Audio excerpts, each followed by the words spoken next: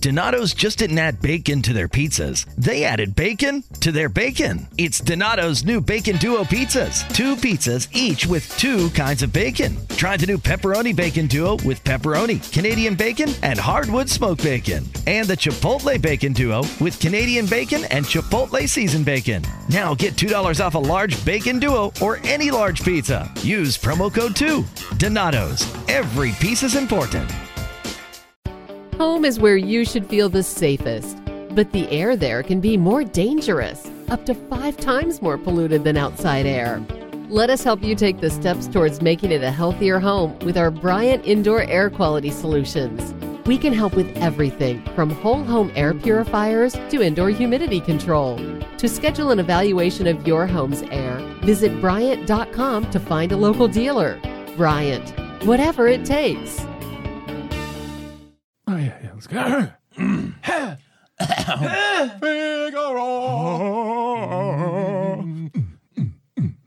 Boots and cats and boats and hoes and dicks and bows.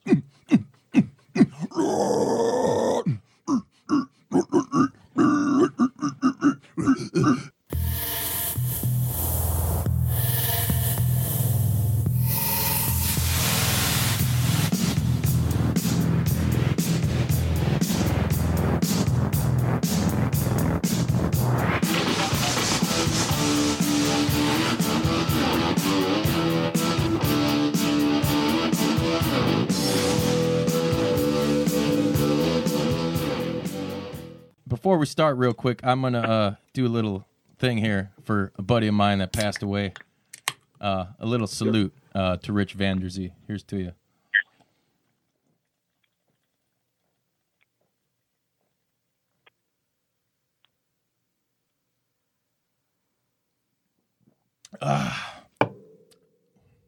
Refreshing.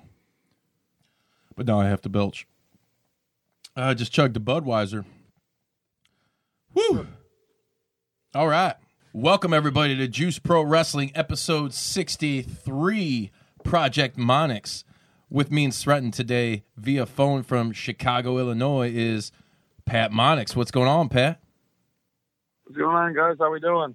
Doing great, man. You know, had a couple of hiccups during the day. It's definitely a fucking Monday, I'll tell you that. Yeah, I'm right there with you on that one. Yeah. Real question is, how are you doing? You had a hell of a weekend with, I know for a fact with Freelance and Freelance Underground, but you had some other, I saw you tweeting or was it on Facebook? You had like 4 days. Yeah, I had Thursday through Sunday, 4 shows, 4 matches.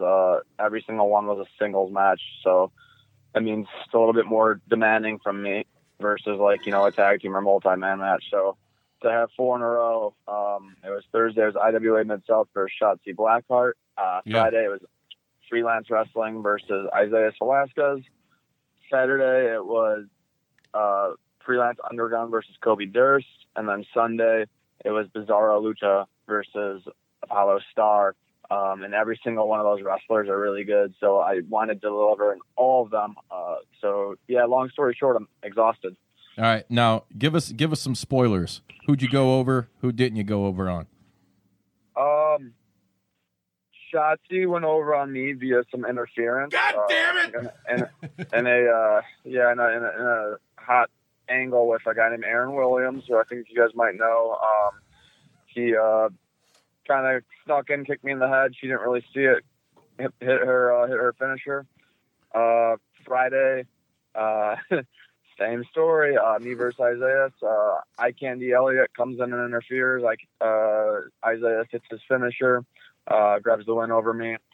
Saturday, I beat Kobe Durst clean to defend the Freelance Underground Independent Championship. I beat him with my finisher, the final phase. Nice. You beat the reigning defending Black Label Pro champion.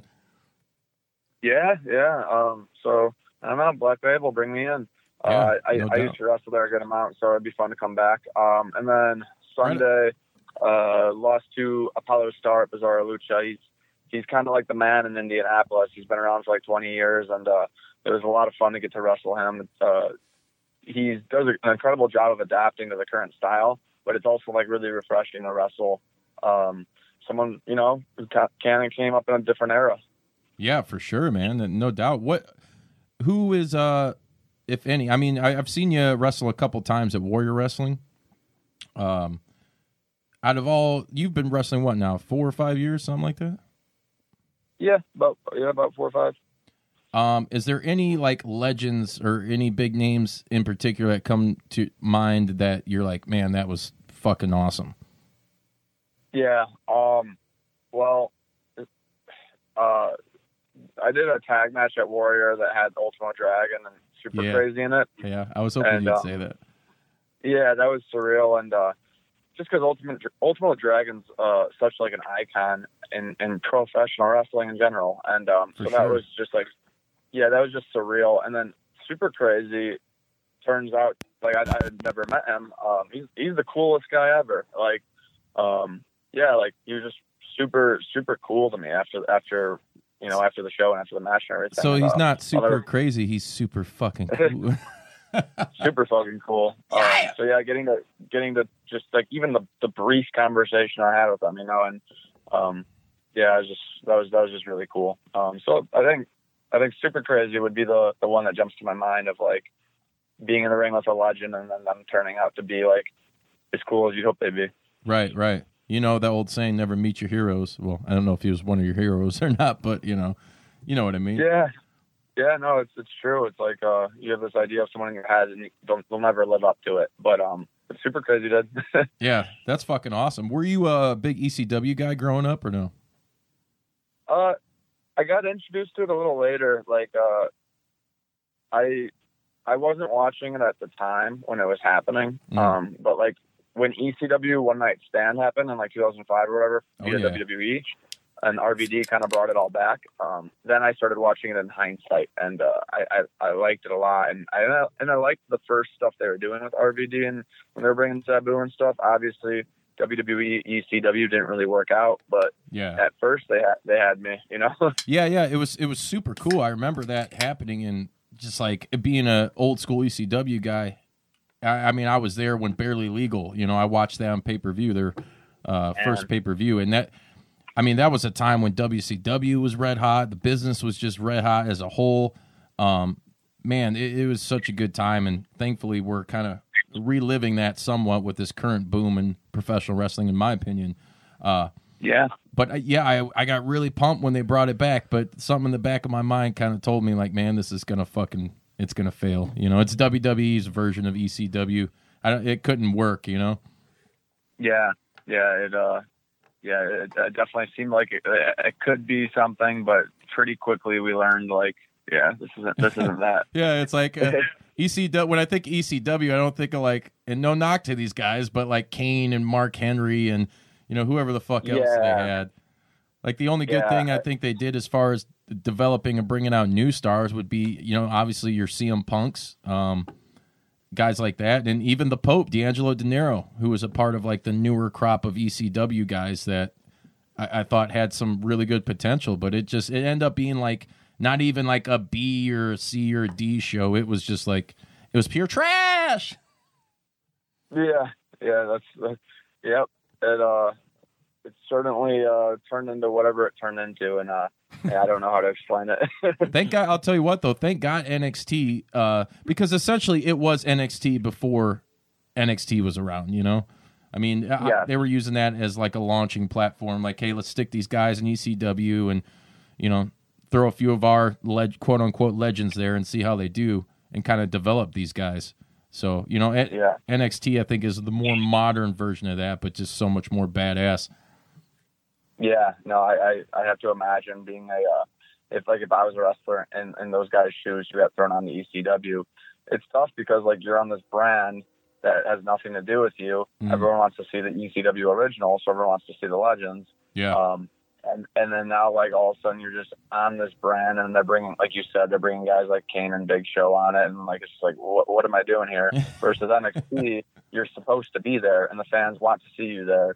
Yeah. It just turned into this big mosh posh of whatever it was. But, to each their own. I'm sure there's some people that liked it. But, luckily for the young guys coming up now, NXT is just like the perfect platform to break into the WWE audience. Well, and even guys, I was super pumped when I think in a booking standpoint, there's a good way to bring in legends, especially guys that still, their bodies aren't too beat up and they can still go, like an RVD. Or I really liked it when Rhino came in. At that time, I was like, man, he could still go. He can help put over talent, although I am kind of against the whole WWE method of, let's bring this guy back. He could still go, but use him strictly to put guys over. Yeah. With some of these legends, it's like they do have a run left in them.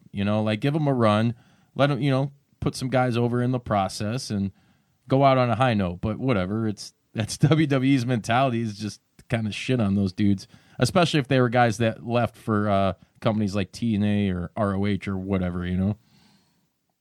Yeah, it's tough. Luckily I don't have to make any decisions like that. Right. Have you ever did anything for WWE as far as like extra work or anything like that? Yeah. I've done extra work for WWE 3 times. Twice in Chicago, once in Indianapolis, twice for Raw, once for SmackDown. So I had a great experience. I just left it thinking it was, that place is just such a well-oiled machine. It's wild that they're on the road every single week, running various shows per week, and things go with as few hiccups as they do. Yeah. But getting to see the process of how everything's set up and how everyone's running around and how things are pulled off, and they're just really, really cool experience. Oh yeah, they definitely are the be all end all. Even still with you got AEW, which I am totally in love with the idea of what they're doing and what they're bringing to the table. But like you said, WWE is a well-oiled machine, and they've been doing it longer than anybody else in the game right now. I mean, maybe minus the NWA, but it's a whole different, thing there. It's just amazing to see the amount of content they produce, and man, it's got to be killer. I play music. I've been out on the road, did a couple tours and all that. And we all know with professional wrestling, I mean, especially if you're in the WWE, you're on the road like fucking 360 days a year, whatever it is. It's just insane. You think that's something? I mean, obviously being a young guy, I'm sure you got it in you. And you seem pretty hungry. I mean, is that some? Obviously, at some point, you're gonna. If they called you, you'd be like, "Fuck yeah!" Right?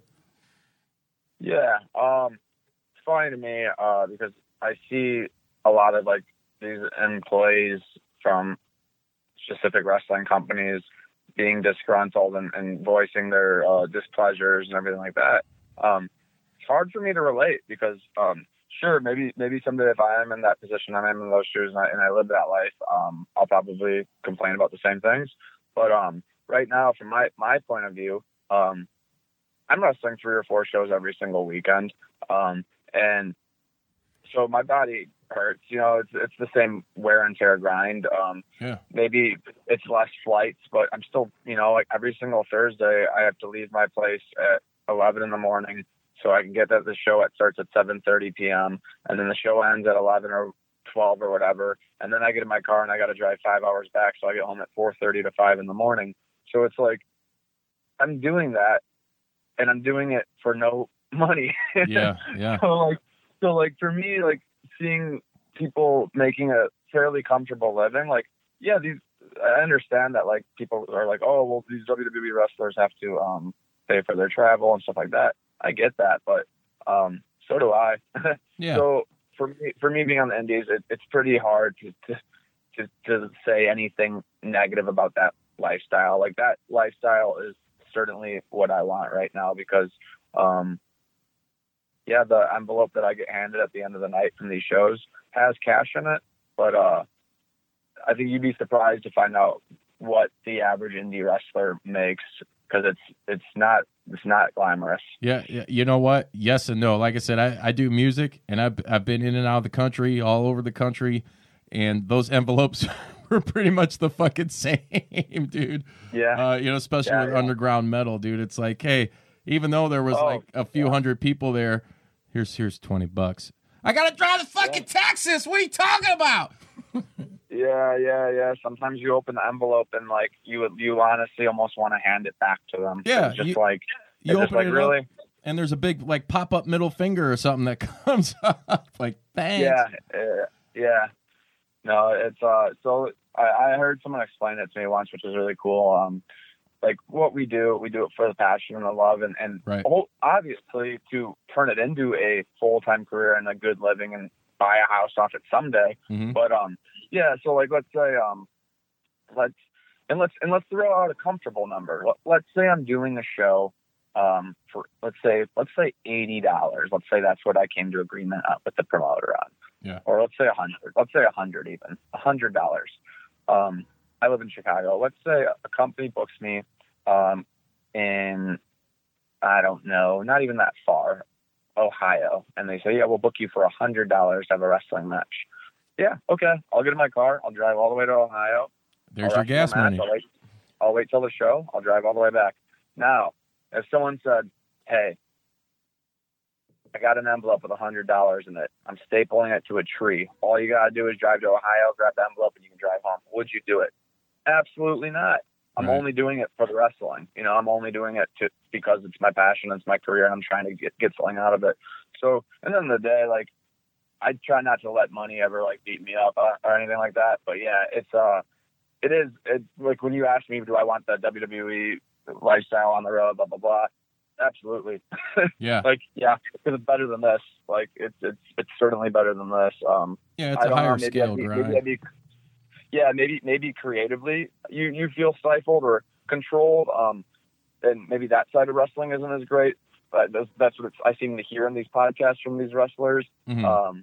But yeah, it's hard for me to me, like, it seems pretty great. Right. But you know, like you're saying too, I mean, you're still relatively new within the biz, you know. I mean, 4 or 5 years. I mean, a bump card you might have filled up, taken quite a few punches on that card, but you're still relatively new. So it's like I say, it's that hunger is fucking there, you know. I mean, you're gonna want to do it, whereas a lot of these guys have been doing it for a while, and I think they just want to be more comfortable, you know, as opposed to that fucking young go hard, that grind, man, like something you would have to do. And I mean, you're not going to necessarily know what that's like until you actually experience it, you know. And absolutely, I'm paying my dues right now, and and hopefully it will all pay off, and I'll get to the point where I could get in a position like someone like you know, Matt Hardy. Like that guy's probably gonna like make money working for the WWE as an agent and stuff for a long time, and wrestle here and there when he wants to, and he's earned that, you know. Yeah, for sure. But like I think there's a certain point where like you earn that and you get to live that life, and I haven't earned it, you know. Yeah. So like I have to accept that, like, hey, if I want to make a career in wrestling, so that I'm about 4 or 5 years in, probably for the next 15 years, like I'm gonna have to be in physical pain. That's what we signed up for. Oh, yeah. It sucks, but that's what it is, you know. And who knows how long, if it's going to take you that long to get your big break. I was just listening to one of the latest episodes of Talk is Jericho with SCU on it, and Scorpio Sky was talking. He was in the business for fucking 15, 16 years or something, and just wasn't getting anything, you know. He'd do tryouts or not even dark matches for WWE, like matches where it's basically just the boys watching in an empty arena, and you know, like, oh, that was good, but nothing, you know. Or go to Impact when they were still TNA and have a killer dark match, and then like, yeah, really great, and then nothing, you know. Like, how disheartening is that for a guy, you know, trying to do his shit that many years into the biz, you know. But that's and then to be where he's at now in that position with AEW and SCU, which those guys they're making money now. They have something good, you know. It's just he kept that grind on, and it all goes back to what you said, the passion, you know. I mean, I'm sure, hey, our fucking numbers ain't where we want them to be at the moment, but that's, you know, that's something I always kind of put in the rear view, is the whole numbers game, because I'm passionate about what I do. I like getting people like you on here and telling their stories and shooting the shit, and hey, man, if it ends up working and we get a great formula and we can fucking throw the middle finger to the 9 to 5, then I'm all about it, you know. But you got to put in that work. And the moment you stop believing in that, much like yourself as a pro wrestler, the moment you start questioning yourself and saying, well, you know, this or that, then it's fucking over. It's that simple, you know. Yeah, you can't quit, and it's just the blueprint's there for a wrestler. I mean, it's not hard to like. Are you talking about Matt Morgan? You look at the top guys. You look at AJ Styles, Samoa Joe, all these, etc. Like wrestlers. I'm talking about Daniel Bryan. Yeah. They all it didn't happen for them in 10 years. Like it didn't. Yeah. Like it just didn't. Like these guys were in their 30s when wrestling like paid them back, and like those guys had mid to late runs. 30s too, because I believe AJ's in his 40s now. I think. Yeah. I don't know, but like, I mean, sure, like those guys were making probably pretty good money on the indies because they were stars on the indies. Yeah. And they were also, like those guys were making good money in TNA. But yeah, like, if you're 29, 30, 31 and you haven't gotten WWE yet, it's not a big deal. Like, right. It's kind of expected. Like for someone to get picked up at age 25, 26, 27, like it's almost like, whoa, that you're already in WWE. Yeah. So and your name's not Guerrero or Orton or Johnson. I just turned 26 recently, and I'm not worried. Like it's yeah. Like, still a tenderoni. These guys are getting signed when they're over 30. It's kind of the new blueprint. They let you learn on the indies. That's what they want. They want you to go either get good or get over, and then they'll take you. They don't want to have to worry about any risks. Right, and that's good because for a while WWE wasn't going that route. It was like, hey, you wrestled on the indies, we don't want you, Like, what the fuck is that? Yeah. It just made no sense, and that was a pretty dark time in WWE. Like, people think it's bad now as far as, like, creative or whatever, but I'm going to be honest with you, dude, in the mid-2000s, in that John Cena era, that shit was pretty unbearable itself, like... I think 2000, like 2008 to like 2000, I guess like the beginning of 2011, like kind of like, I guess like the Nexus era. I don't know what era I would call it, but like I remember John Cena. There was like an era where like John Cena was wearing like a purple shirt. I just remember like that era of like WWE was the era where I kind of became like embarrassed to tell people that I watched, and like I kind of I became a closet wrestling fan, and honestly, I didn't even really watch it during that era. Like, right. I remember occasionally I'd turn on SmackDown and I'd still kind of enjoy it, but there was like a 3 or 4 like a 3-year period where I kind of just like didn't talk to anyone about wrestling or anything, and then 2011, the summer like Punk's pipe bomb that really like swung it back around to like. Mm-hmm. Okay, this now like we're accepting this as like what it is, and like it's kind of getting cool. It's kind of getting counterculture again, right? And then WWE just like ran with that and started pushing other indie guys and pushing social media and being more open about like what this all is and being more interactive with the fans who wanted to be interacted with. Yeah, that they were ignoring them. Yeah, I totally agree with that. It's hard when I mean, especially, they bought out their competition. They essentially were a monopoly, and not many other companies, even like your TNAs and ROH, had great television deals. So what, or could compete with the production value of a WWE. So for a long fucking time, since the buyout of ECW and WCW, I mean, that was the be-all, end-all, and I'm just so glad that that isn't the case anymore. Like, it is professional wrestling now. If you get good, and they fucking recognize the kind of talent you are, there is a lot of avenues for you to travel, and you can make money. And it doesn't necessarily, guys like the Young Bucks have proved, it doesn't have to be the E, Yeah, no, it doesn't. You can do it your way if you're entertaining or talented or willing to make the sacrifices to build your entire life around it. But yeah, you do got to be all in. It's not something unless you're just like an enigma of a talent. Like Jeff Hardy. Yeah. There's another moniker reference. Yeah. But yeah, like it's just you got to be willing to just kind of like quit your job and accept that you're not going to be making much money. Find a part-time job. Sleep in cars, like live a kind of a grimy dude. lifestyle. It's punk rock to it. Like I said, dude, it's so weird because all the wrestling shit, like these guys and what you guys go through on the indies, I relate so much. I mean, I've never wrestled professionally. I did amateur for 3 years as a kid, but I've been a huge wrestling mark since I was popped out of the womb. You know, like But doing music, it's the same shit. I can't tell you how many like decent jobs I had, and then you find out it's like, well, hey, we're playing Mexico or we're going here or Arizona or something. Ah, fuck. You know, like I don't have time to give notice. I had to quit. I would go out on the road broke and come home broke. You know, like that fucking grind, and that's something that you really have to just like adjust to and really be passionate about it and figure shit out, because that's just the way it is until you get a break, you know? Oh yeah. Like, I mean, I tried at first, when I was first breaking in wrestling, I tried to have a full-time job.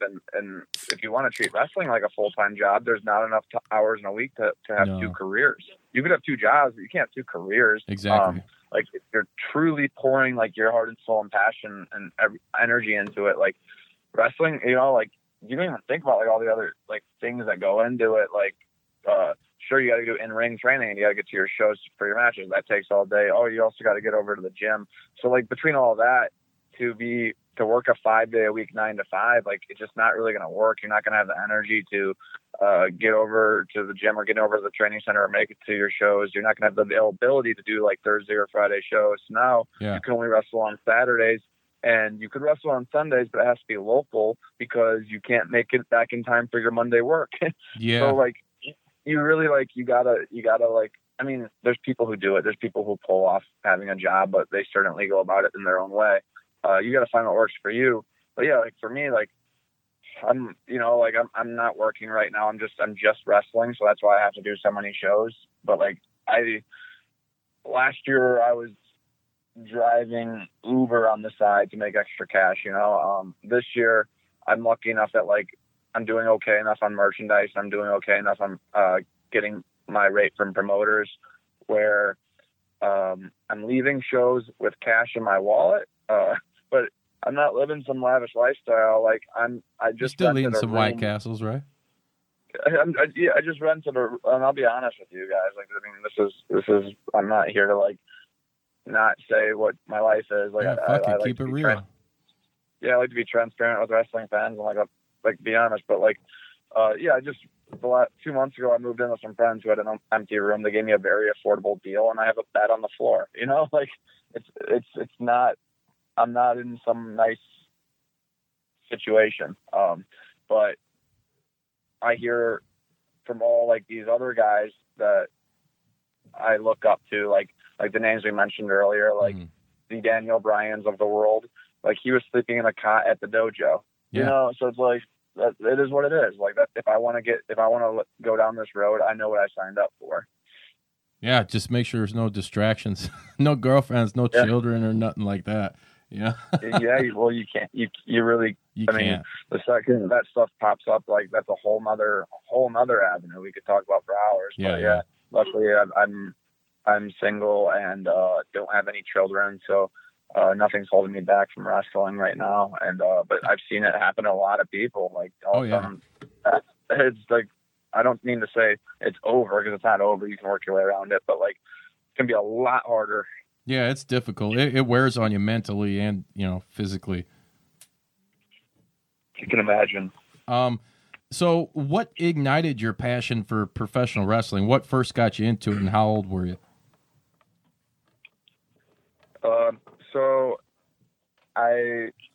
it's kind of funny. Like I just grew up like as a kid who I like sports. Like my dad put me on the basketball and football, so I'd watch the Bulls, and fuck yeah. He was actually from Wisconsin, so I'd watch the Packers, which is kind of funny from being from Chicago. But I like Michael Jordan, and I like Brett Favre, and like I looked at those guys as like superheroes, and they were like, you know, those guys were like my idols. But then like one day, you know, like wrestling pops up, and I saw it the same way. You know, I just like I see Michael Jordan and I see Brett Favre. That's how I saw like Shawn Michaels and Triple H, you know? Yeah. So like, I just was like, oh, this is cool. I like wrestling. My cousins like had the toys and the video games. I didn't have any of that stuff yet, but they kind of introduced me a bit to it. And So I knew what wrestling was. I liked it. And then one day I was at Best Buy, and I bought the Shawn Michaels Boyhood Dream DVD, and that's when I was really like, because I was like the first, like, because I was just watching it on TV. You know, I was watching Raw. And, Yeah. The boyhood dream has come true. Yeah. I was just watching like the product that was presented on TV. Mm-hmm. But like once I had the DVD that like showed a good amount of like behind the scenes and interviews and like just a little peel back into the curtain and this guy's journey to the WWE Championship, I was like, holy shit, like I want to be Shawn Michaels. The same way I wanted to be like Michael Jordan or Brett Favre, you know? Except Shawn Michaels was a sexy boy. So he was a sexy boy. And so Shawn Michaels' Boyhood Dream DVD was what really made me like get passionate about wrestling instead of it just being like, you know, as a kid I liked baseball too, and I liked whatever Wade Boggs. Yeah, you know, you just thought it was all cool. Like, oh, this is something that I watch. But that DVD got me like really into it, and then I started watching the product a lot closer. I started, you know, getting the video games for myself instead of just playing them when I was at my cousin's. Were you playing N64? I had all that stuff. I had all the N64 games. I had a lot of the PS2 games.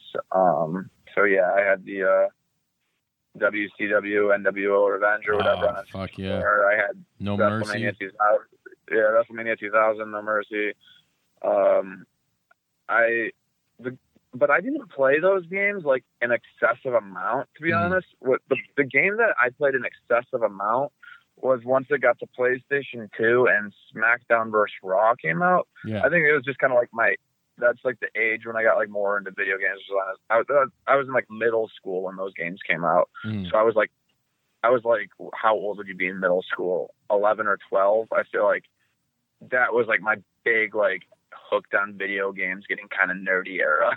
Yeah. I played a lot of SmackDown versus Raw. Those games were tight back in the day, though. I liked them, you know.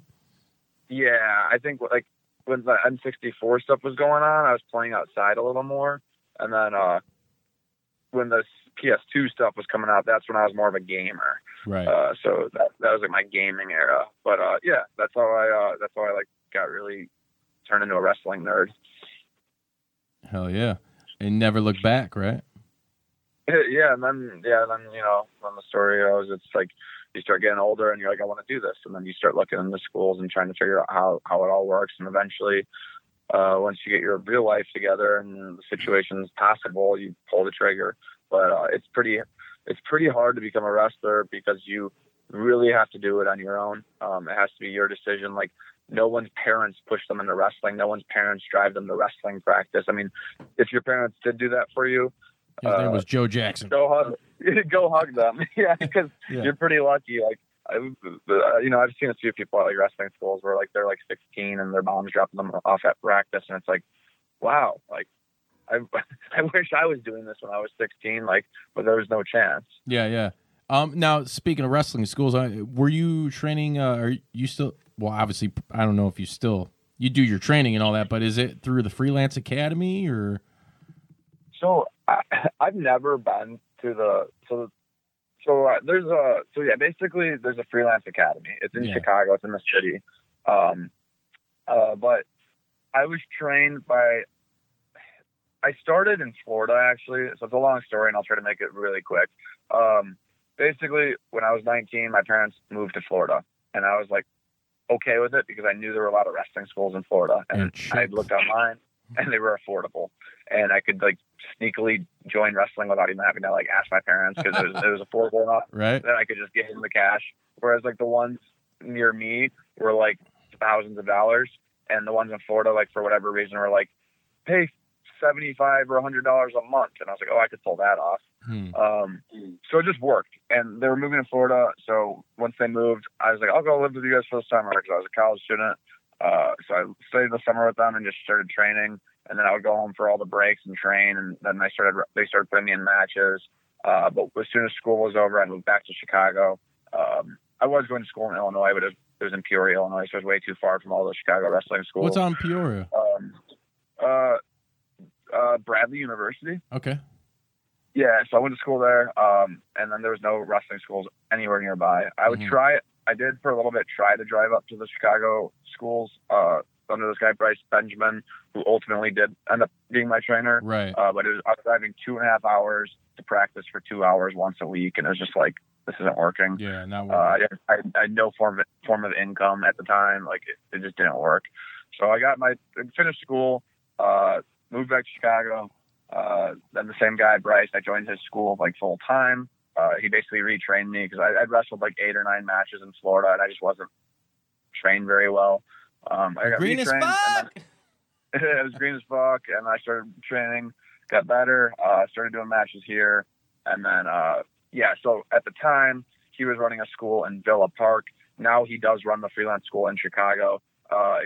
There used to be this company. It's super contrived, but there's a company called Underground. There was a company called Freelance. Underground turned into Freelance Underground because Freelance sort of like owns it now. Yeah, yeah. Still like 2 different people running it, but there's Freelance Underground.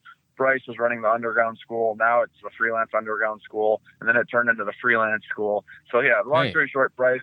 Pat, I didn't ask you to give me a fucking headache coming on this show. Yeah, right.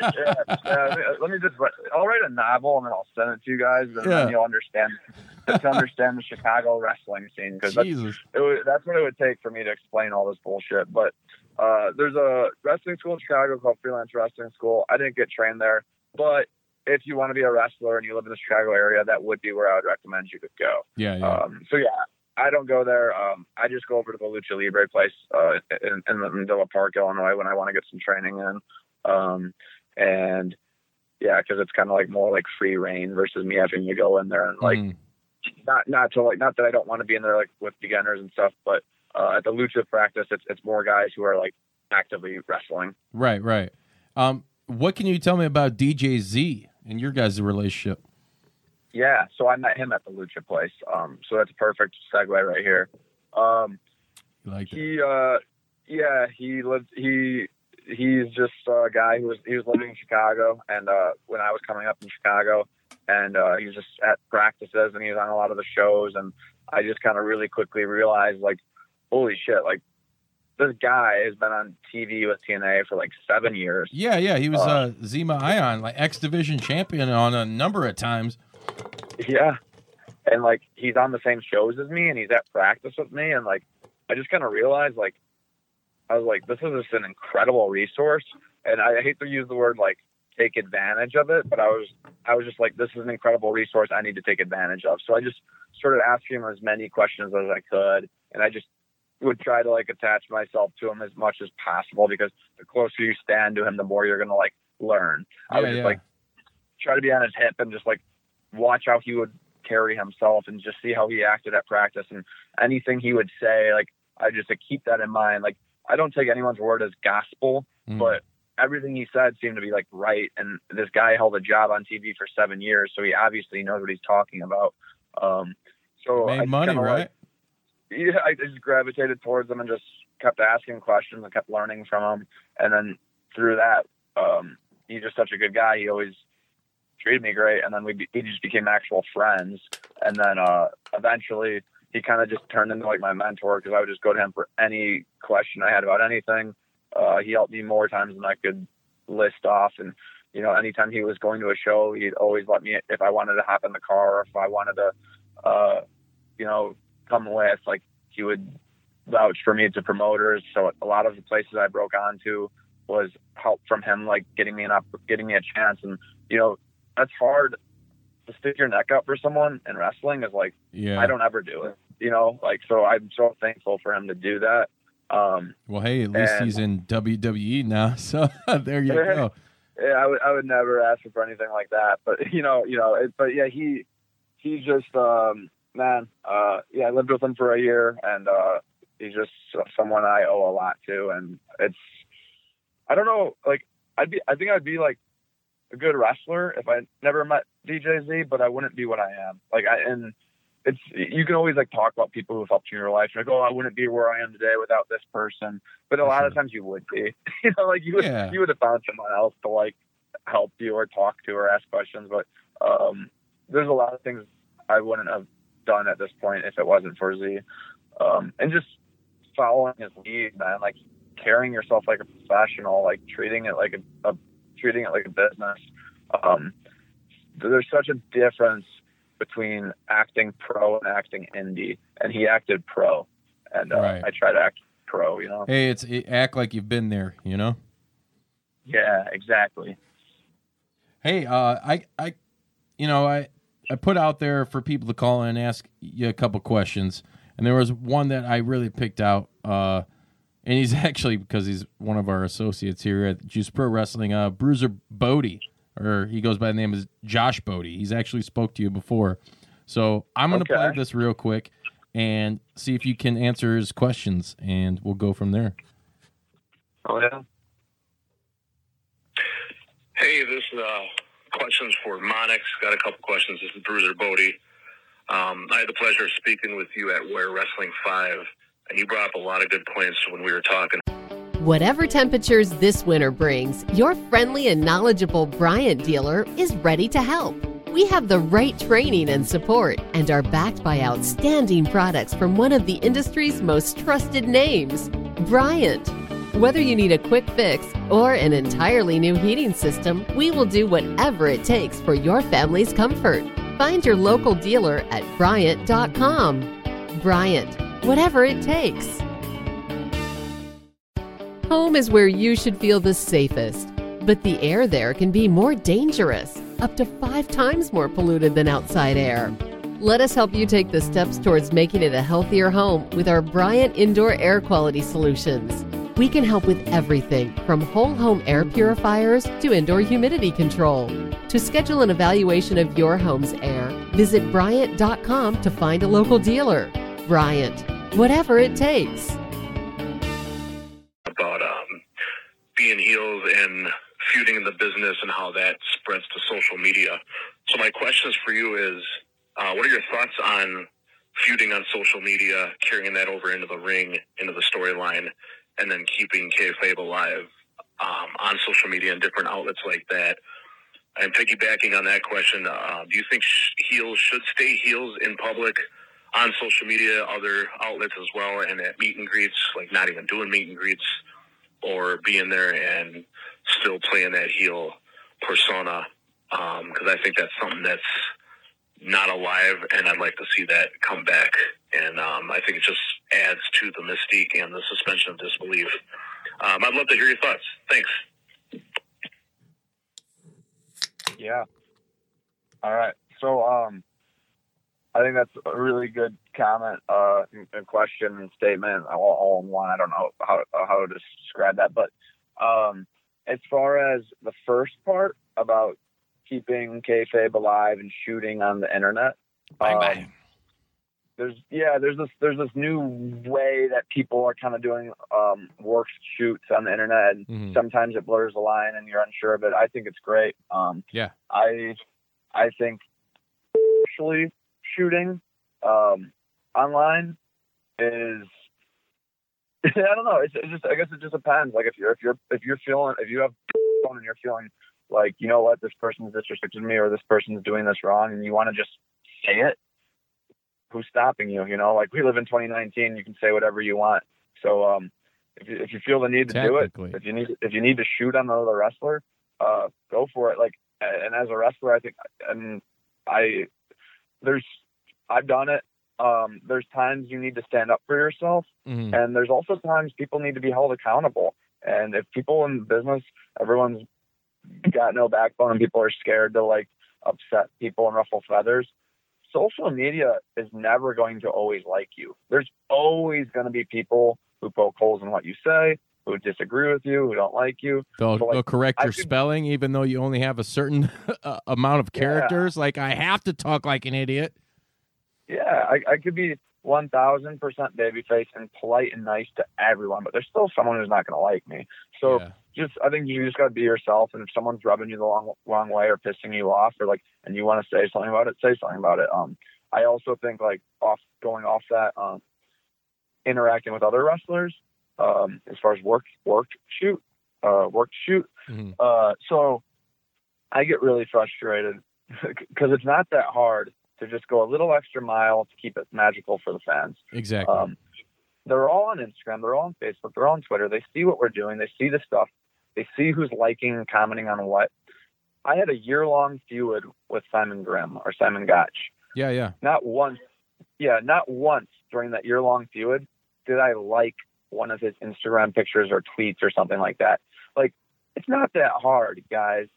Yeah, you weren't Hacksaw Jim Duggan riding with the Sheik with a bunch of cocaine and marijuana. It's like everyone knows that all the wrestlers know each other and get along and whatever. But like, if you're doing an angle with someone, like, just don't.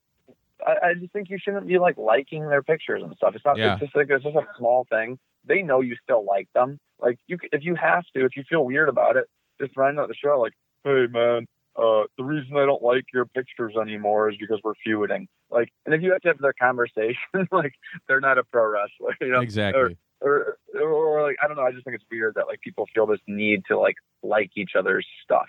Yeah. I like stuff with people I like or things I like all the time, but like if I'm in a feud with you, like it's just something I wouldn't do. And I don't know. It's just weird. Like my social media pages are my wrestling character, whether I want them to be or not. But at the same time, you know, I post pictures of my family and my dog or whatever, you know, stuff like that. But yeah, so it's like you said, people know that though, because they know what wrestling is. You know, we never dropped the F-bomb on this show, but people know what it is.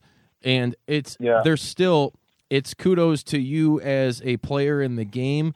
And I think one of the perfect examples nowadays is a guy, he's been around the block. Chris Jericho is like one of the perfect examples of that, dude. If you can still keep it, like I said, everybody knows what wrestling is, but if you're going to feud with someone or you're going to be that heel, you're a dick. I'm sorry. You're going to be a dick, and you could be a dick to the fans, and I get it. Like, if I was to go up to him and he's in the midst of a badass heel run, he's just like, fuck you, I don't want to sign your shit, I'd walk away and be like, that was so fucking awesome. You know? Because I get it. But there's so many butthurt people out there that just think, well, because they think they know what wrestling is. Like, no, you don't. And for someone to be able to pull it off in this day and age, I think it takes a lot more fucking work personally than back when they were trying to hide it. You know, because it's the believability, you know? Yeah. Jericho's incredible. Like, and he does it and plant seeds in his podcast. Like, he's the last time I got worked really hard was Jericho, because this was probably like two years ago now, or 3 years ago. Mm-hmm. It was like the last time I really felt stupid. Like, as did you just make the list? I just got worked. I was listening to like a Jericho podcast, and it was like leading up to the Omega stuff, right? Yeah. And the original, like when he was going to go to Japan, he was talking with Don Callis about Impact and like New Japan and just like the whole like Alpha versus Omega, like the Winnipeg stuff. So I'm just listening to this podcast, and then like Callis is just like, yo, so like, is anyone in New Japan, like, everyone been good to you? Everyone been respectful? He's like, oh yeah, like all the talent's been great. Like, I'm super excited. I can't wait to go to Tokyo for the big match with Omega. He's like, yeah, but you know, the only like small thing that I did think was kind of weird was like, I get that we're not like, I don't know if they were the title match or whatever, or like, but they were going on last. I think they were the main event, right? And it wasn't the title match. I think the only thing I didn't like was that, like, I think that Naito guy, like, I think he's kind of salty that, like, we got put ahead of them. But, like, hey, man, and then the day, like, I'm the bigger name. Like, sorry, like, it is what it is. Like, someday you'll be the bigger name and you'll go on last. And he just kind of mentioned that, like, Naito gave him, like, a dirty look or, like, didn't shake his hand or something like that. And he just slightly briefly mentioned this in the podcast and didn't get too into it. Mm-hmm. Sure enough, that after that show, the Naito angle began, you know? So, like, I was like, man, I was listening to that podcast and I was thinking that because Jericho was just like, yeah, you know, kind of, fuck him, man. He's kind of a dick, or like however he mentioned it. He got my ass, you know? Like, I was like, motherfucker. Well, that's what's cool, because that's how character development, and you can call me out if you think I'm fucking incorrect on this. I think character development nowadays is played out more in social media than it is on. I don't give a fuck if you're in, especially in WWE, because there ain't no character development going on there anymore, unless you're, you know, Bray Wyatt. But then they're just gonna cut you off anyway. But I think it's done more on social media nowadays. And the way it is done is, like you said, when you get worked and it's, holy shit, I was just listening to this podcast, thinking whatever. And then this angle happens. And I love that and that's why I love like the Bucks and AEW, because you watch BTE and like this shit just plays out. And they don't have like TV going yet, but that's how you figure out these angles and shit that are going on and shit that you thought was maybe a joke or a work or whatever, and then it turns into this hot angle. It's like, fuck, got you, Yeah, I had my first experience of it where like it got like actually picked up, because like I think me and Simon Grimm did a really good job of making people believe that we didn't like each other, and I was clearly the good guy and he was clearly the bad guy, and we had a good year-long feud. But like I think everyone kind of knew it was a storyline at a wrestling show. Yeah.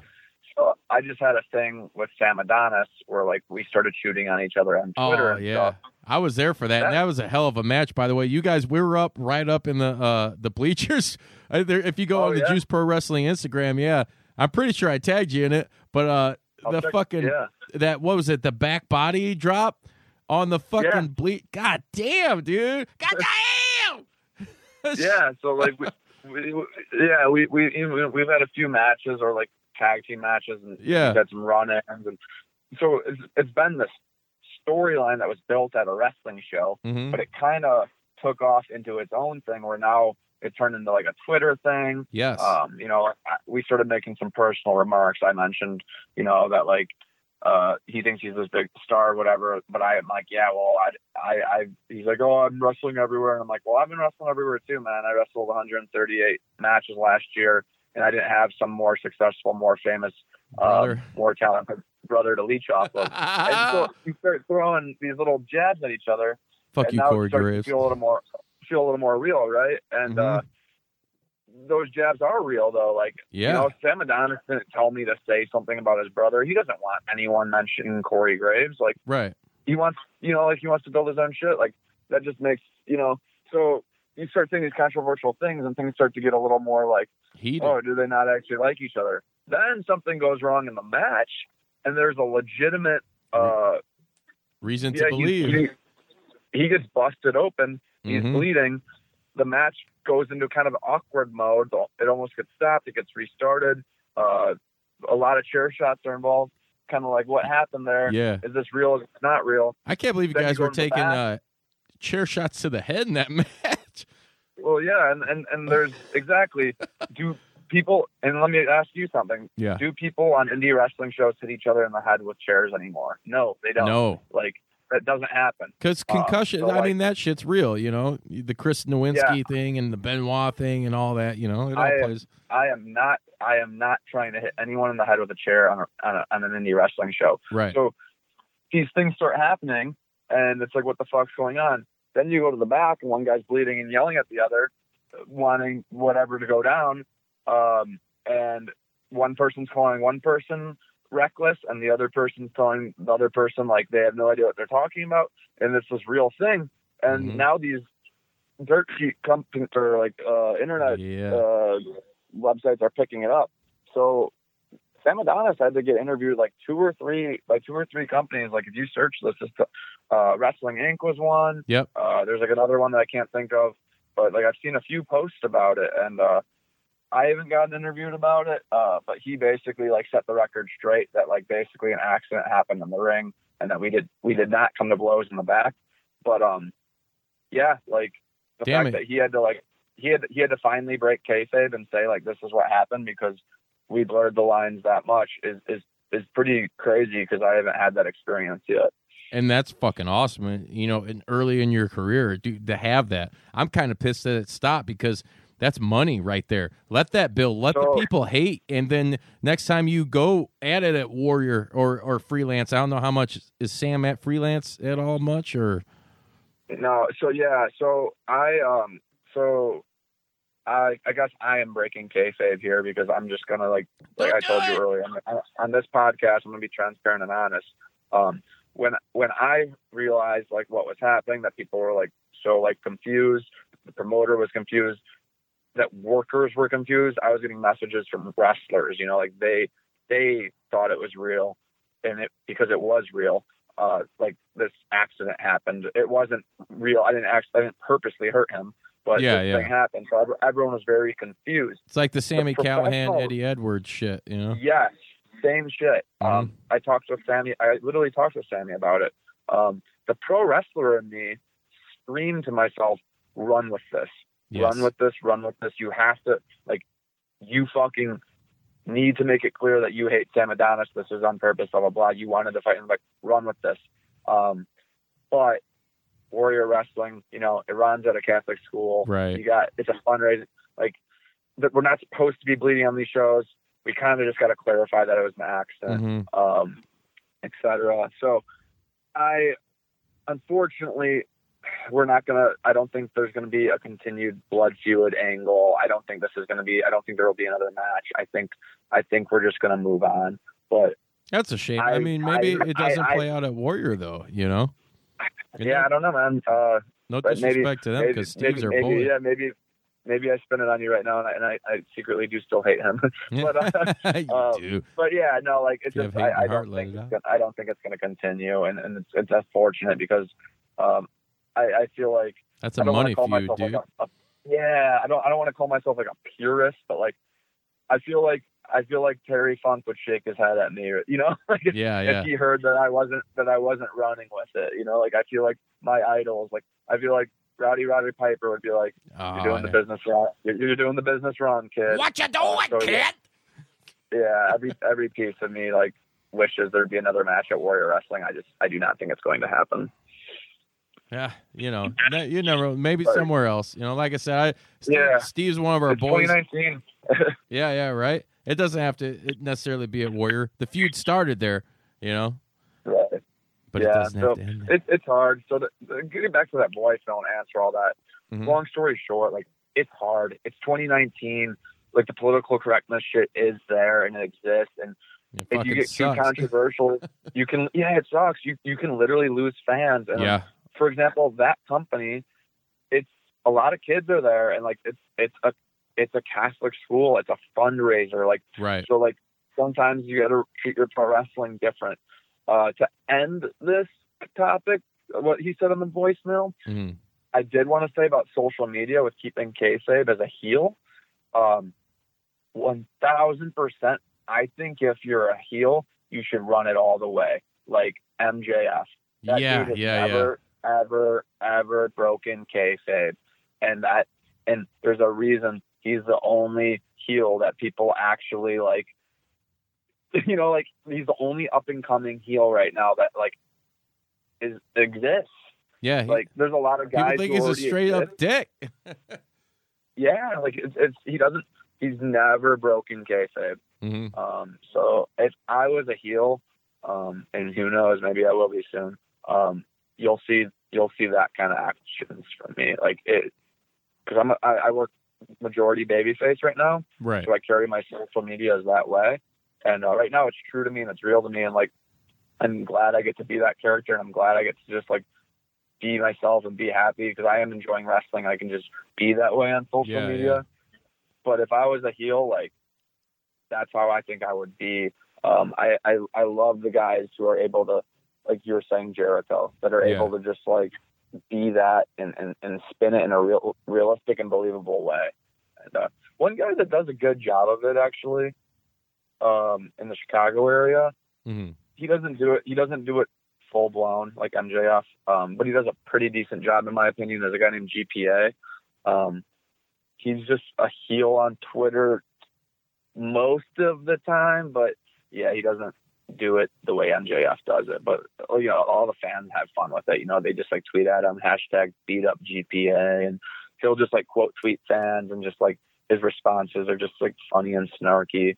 But it still ain't, you know, that 100% all in social media presence of MJF would never put someone over on Twitter. You know, like you would never see him being like, "Look, this guy. Did you see? I just had a great match with this guy." You know, he tried to poison Cody's dog. God damn it!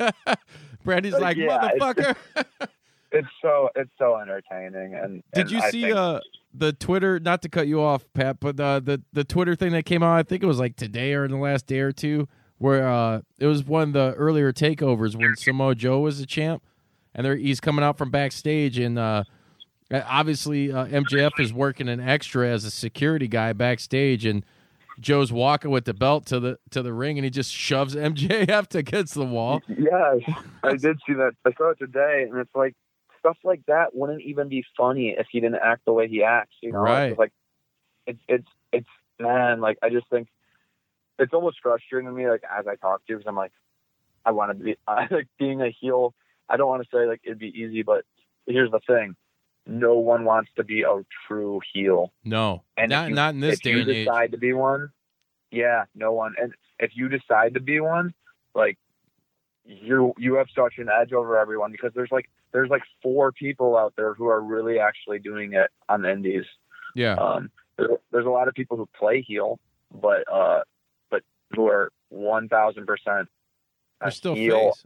It's like kind of like blurred. Like there's no. I think he is like one of the last like true heels out there right now. And I'll tell you another guy that a lot of people don't mention, but I thought he's done a damn good job, and especially on Twitter, because there's a lot of times where I'm watching, I'm like, what the fuck is he saying? Is Disco Inferno? Yeah. Straight up, like, man. He's at the point where you don't know if he even knows better. Like you're confused. You're like, yeah. Is he working us, or is he literally that? Is that who he is in real life? Yeah, it's there's a spot in wrestling right now for people like that. But then you run the risk of like people thinking that you're not playing a character. Yeah, that's really you. Man, and then you don't get booked. So you gotta be willing to die on that hill. Home is where you should feel the safest, but the air there can be more dangerous, up to 5 times more polluted than outside air. Let us help you take the steps towards making it a healthier home with our Bryant Indoor Air Quality Solutions. We can help with everything from whole home air purifiers to indoor humidity control. To schedule an evaluation of your home's air, visit Bryant.com to find a local dealer. Bryant, whatever it takes. One is I think Eli Drake was tweeting that like he doesn't think intergender matches should happen, and he was like, calling girls out. And I don't know if they were doing. At first, I thought they were like doing an angle with it at TNA, but no, it was real. They let him go. Like, yeah, it was just he actually felt that way about women's wrestling or intergender wrestling. So it's like you just got to know like what things you should be heel on and what things you shouldn't be on, because right, MJF, like he doesn't touch stuff that's like offensive to people. I mean, he does, but like I think he's really good at towing that line. Yeah, he's more of a traditional, I think, heel, where it's enough. He's a dick in enough of his actions and demeanors in a way that like people are like, oh, fuck that. He's the guy that would trip an old lady crossing the street or something, like, and just be like, oh, as opposed, he's not out there being a bigot or being, some stupid shit like that. He's doing a great fucking job, and kudos to AEW because they got a gold mine with that guy, and I think they're eventually going to work up an angle with him and Cody. It's got to be coming, Yeah, man. Like, he's got the world by the ball, the wrestling world by the balls right now. So yeah, it's just like, I guess to sum up all that, like, I think for heels on the internet, like, you got yourself a gold mine if you want to actually do it. Yeah, for sure. One more thing I want to get to real quick before we plug where people can find you. Your whole character change and progression. From what I personally, first of all, who does your fucking attire? A guy named William Rockwell. His company is called Rockwell Masks. So if you go on like Instagram or Twitter, I think he has a Twitter. But yeah, he's on Instagram. That's Rockwell Masks. Yeah. Yeah, not like the old 80s TV show Mask, but Yeah. Yeah, I think it's badass, dude. I like how everything comes together. To me, it kind of looks like almost like a cyborg version of Carnage. I don't know if you're like up to like on comic book shit or anything. Yeah, like that. hell yeah, that's one of the coolest comparisons I've heard. Yeah, it really reminds me of that. Yeah, that's awesome. I like that. Thank you. Yeah, and I like that you get it like with the whole like cyborg android kind of vibe, because like my whole thing was I wanted a visual presentation of like so I'm like my character, I'm the project. So like I'm the human embodiment of like what a project is, and I'm just telling people like in wrestling fans like everyone's a project. Like it's okay to be a project if you're not where you want to be, if you're not at the point in your life that you want to be, that's fine. Like it's okay as long as you're doing everything you got to do every day to get to that place or be that person. So I'm just kind of being like, hey, take my hand. We're all going to make it. I'm a project. You're a project. So I want to be the human embodiment of a project. And so I was this guy, Pat Monix, who's wrestling, and I'm saying all these things, and I have this barcode logo, and I'm trying to run with this vibe, this project vibe. And then the next step was, okay, how do I visually represent that? So like, what would a project look like? And to me, like a project could be like, made in the lab. Yeah. Kind of like a cyborg, kind of like an android, kind of like Wolverine Weapon X. Yep. So cyborg with Van Damme. Yeah. I wanted to have entrance gear that exemplified that. So I think it's funny, like, I'll occasionally get someone who's kind of confused, and they're like, wait, are you going to like be a cyborg? Are you going to wrestle like a cyborg? Or like, I'm like, no. Like, yeah, motherfucker, put a microchip in me and I'm watch me go. I talk like this now. Like, yeah. Like, danger. Danger. Like, that's not what I'm trying to do. And it really frustrates me when people say that, because I'm just like, dude, don't think too much into it. It's pageantry, it's pro wrestling, it's entrance gear. It's some dope ass ring gear too, man. Like it was cool too, because I'd seen you before without that, and then when you kind of morphed into that, I'm like, man, this motherfucker right here, dude. Like it's fucking cool. Yeah. Bring it on. It's it's kind of like it's war paint, like if like a lot of wrestlers were like Sting wears face paint, but he's still like Steve Borden, and he's still a human. It's not like Sting is like, Sting still yells woo. Yeah, he does woo. That did always. I'm gonna touch on that real quick because you just struck something up within. Yeah. Why the fuck did Sting just totally rip Ric Flair and everybody was cool with it?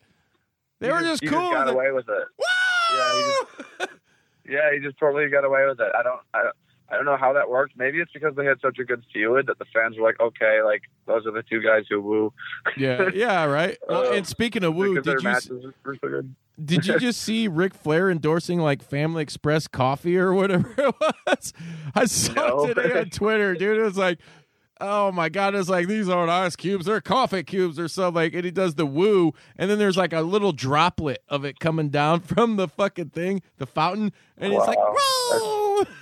I have not seen that. That is crazy. Yeah, he is a madman. Go on his Twitter and check it out. Flair's always been doing some weird shit like that. He had I believe he had a lotto game in North Carolina for a while too back in the day. God damn. But just get back real quick to your outfit and your attire. Was there anything in particular that you like directly drew inspirado from? Yeah, there was, so Wolverine, when he was Weapon X, I briefly mentioned that, he was made in a lab or whatever. He was worked on in the lab. He wasn't made there, but like he was turned into, Wolverine. Metal and everything. So Weapon X, when he came out, like he had the kind of like helmet and all the cords and like the batteries around his waist, like, in the comics, that was like my first thing where I was like, okay, these cords and these batteries or something, because that's visual, and no one in wrestling comes out with cords and batteries. A lot of people wear masks and helmets and stuff, but I was like, that's unique. Like, I'll be the only person in the entire wrestling world who has batteries and cords, so I need that. And then I also just wanted it to look like really cool and larger than life and kind of that superhero vibe. So I am a big Dragon Ball Z fan. I found a picture of, if anyone knows who these people are, but Goku is the main character in Dragon Ball Z. His dad is Bardock. I found a cool picture of Bardock wearing Saiyan armor. And in the video game, they gave him this mask for like a storyline that they did in the video game. But in part of the story, like half the mask breaks off. So I came across that picture one day and I was like, whoa, that's like that look of that like futuristic armor. And then that mask being like half broken. Like if I could mix that in with like Weapon X and have the cords and the batteries, now this half broken mask actually almost looks like I'm like half cyborg, half human. Like they tried to turn me into this project, but like some of the humans still showing. And you know, like the actual cyborg is like, and you know, Terminator, like that's always kind of been the gimmick with android cyborg characters is like half human, half this. Obviously, like when it comes to my wrestling character, I'm full human. Like everyone, like I'm clearly not that, but yeah, I just wanted to personify like I'm a pro wrestling android. Like everything I do, I eat, sleep, and breathe wrestling because like that's my life. You know, the project has consumed me. Long story short. I like that. That was a great answer. Where can people find you at on social media, Pat? Yeah, Twitter and Instagram at Project Monix. And then Facebook, like on there's Pat Monix. I'm nearing 5,000, so I don't think I'll be able to add much people for much longer. Thank God I got in when the get was good. But yeah, it's weird. I don't really use any of my social medias for like personal purposes really anymore. It's kind of just all for wrestling. So like, if people want to add me on there, I will accept them. I don't care. Like I still promote stuff. I still like try to sell my merch off there. Like, so yeah, Facebook, Twitter, and Instagram. Instagram and Twitter are at Project Monix. And then I have a website called projectmonix.com, which has a direct link to all my merchandise. And there's a few cool things on there, but like I gotta get back to updating it. It's a little dated right now. I'm gonna tell you what. I'm gonna give you a freebie here. Consider this a freebie from the juice. Kids, they love masks. They like the Rey Mysterios. They like the cans. How about we get some Pat Monix, fucking Project Monix mask for the niños? Yeah, dude. I just gave you a ticket to print money, son. So you know how like Rey Mysterio, he has this like full head mask, but he also has. Sometimes you would wear like the mask that has all the straps on the back that opens like a lot of parts of the head. Yeah. I would love to get Project Monix masks made like that. Like it's like a lucha mask, but it's right. Like, so you know, because like then you can make them affordably. Well, like the Halloween masks where they got like the strap, you know, like the old school. Not necessarily like the old school, like back in the 50s when they had like the half plastic mask, you know, with the rubber band around, something like that. But like, if you go to like the dollar store, they'll have the cheap Frankenstein or Dracula mask there. It's like a really pliable rubber or plastic almost deal, and, you know, something like that. Holy shit, dude!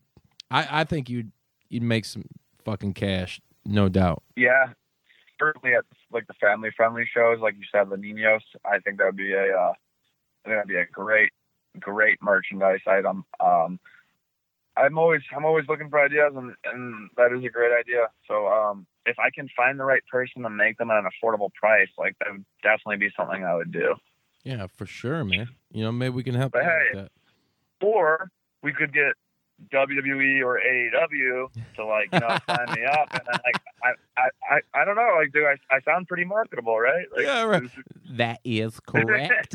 and they probably do a much better job on putting it all together. And they're like hitting up Mattel, like, hey, we need some fucking Project Monix masks. Here you go. And then I only got to take 1%.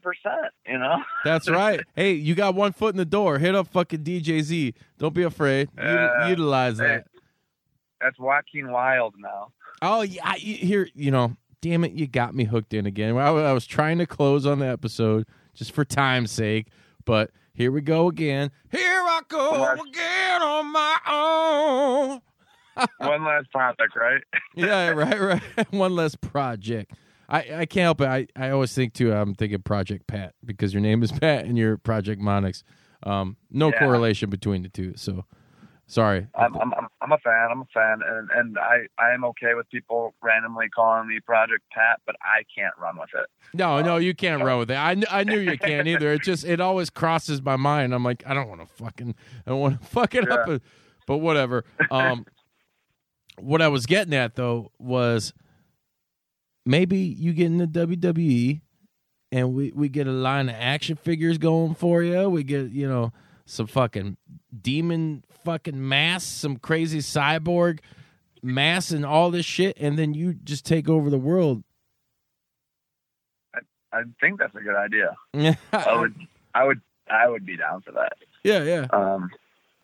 So I'll keep doing everything on my end, and we'll cross that bridge when. Yes, but we can't go with DJ Z being Jacques Cousteau or whatever they call him now. Joaquin Wild. Joaquin Wild. That Wild thing. Waka Wild. Yeah. So God, it'll be interesting to see. I'm excited to see how they run with that. What that's all going to be. The tapings. There are some pictures of the most recent NXT tapings and stuff, and he did come out in his light up suit still. He's gonna, that's a WWE thing. He's gonna be essentially probably the same gimmick and character, but hey, we got to own the fucking name. Yeah. So they can make the action figures with the LED button on the back, like Cyclops from the X-Men. Back in the old Toy Biz days in the 90s. Oh yeah, man. Yeah. I'm all about that shit. Hey, you gotta come back on. We'll talk all kinds of fucking crazy comics and shit, man. Yeah, I had a nightmare happen last night. I went to turn on my the light of my red eye lights up. Yeah, I was about to go out the curtain. I was about to go out the curtain. And I go to hit the thing, and it wasn't working. So I was like, what the fuck? It's not lighting up. So I gotta jiggle the wires around and shit and figure it out. But it ain't the end of the world. But if I don't light up, I'm not gonna get over. You'll get over plenty, man.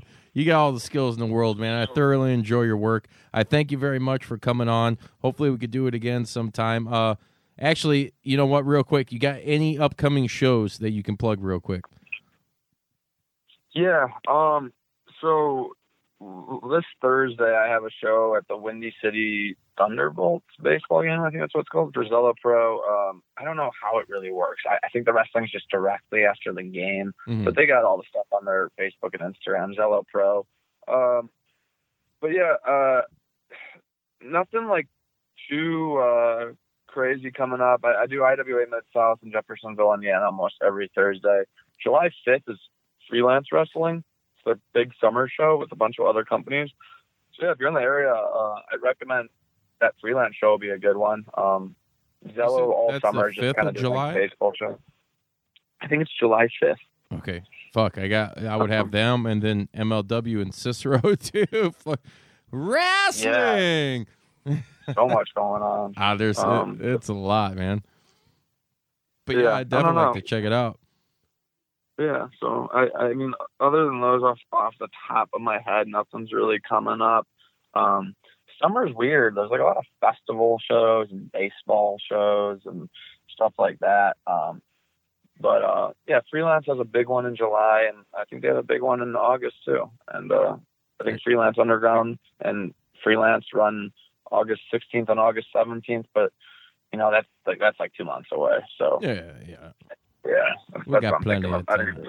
Off the top of my head. Yeah. Well, hey man, if you want to come back on before that and talk about it, we're always open. You got my number. Yeah, I would love to do another podcast with you guys. It's been a fun time, and it's nice.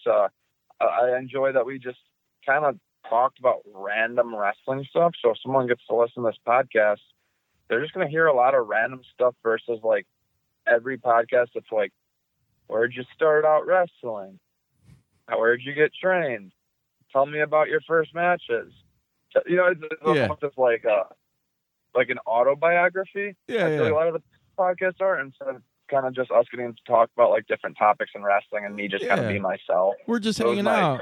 Pat, I don't really give a fuck about your past. Let's just talk. Yeah, like do I really need to talk for 15 minutes about where I got trained, you know, 'cause instead we were able to joke about like, yeah, like I got fucking trained here and then I tried to train here, but like then this place is this place, but like I'm not going to explain it 'cause it's stupid.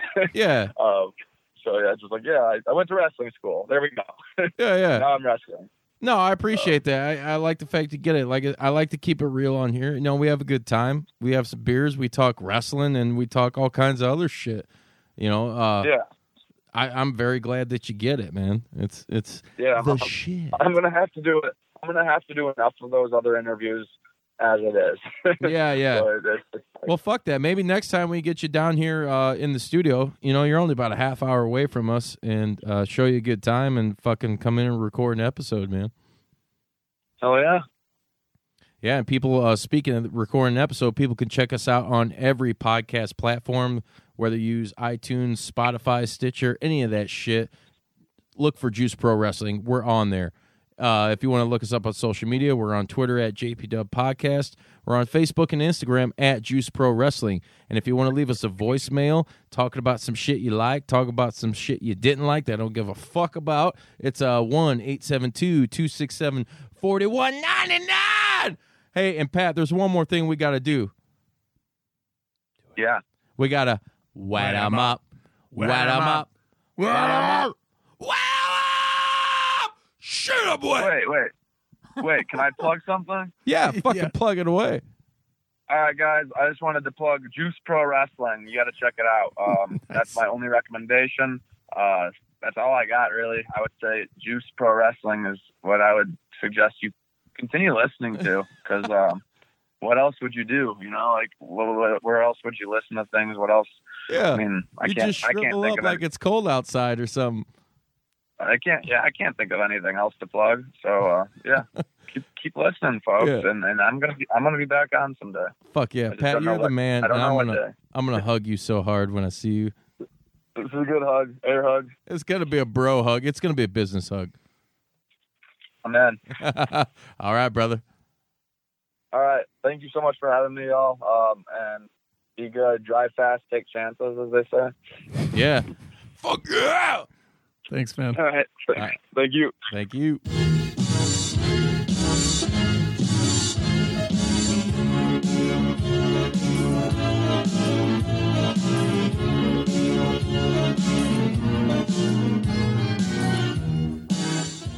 You gonna do sex to me?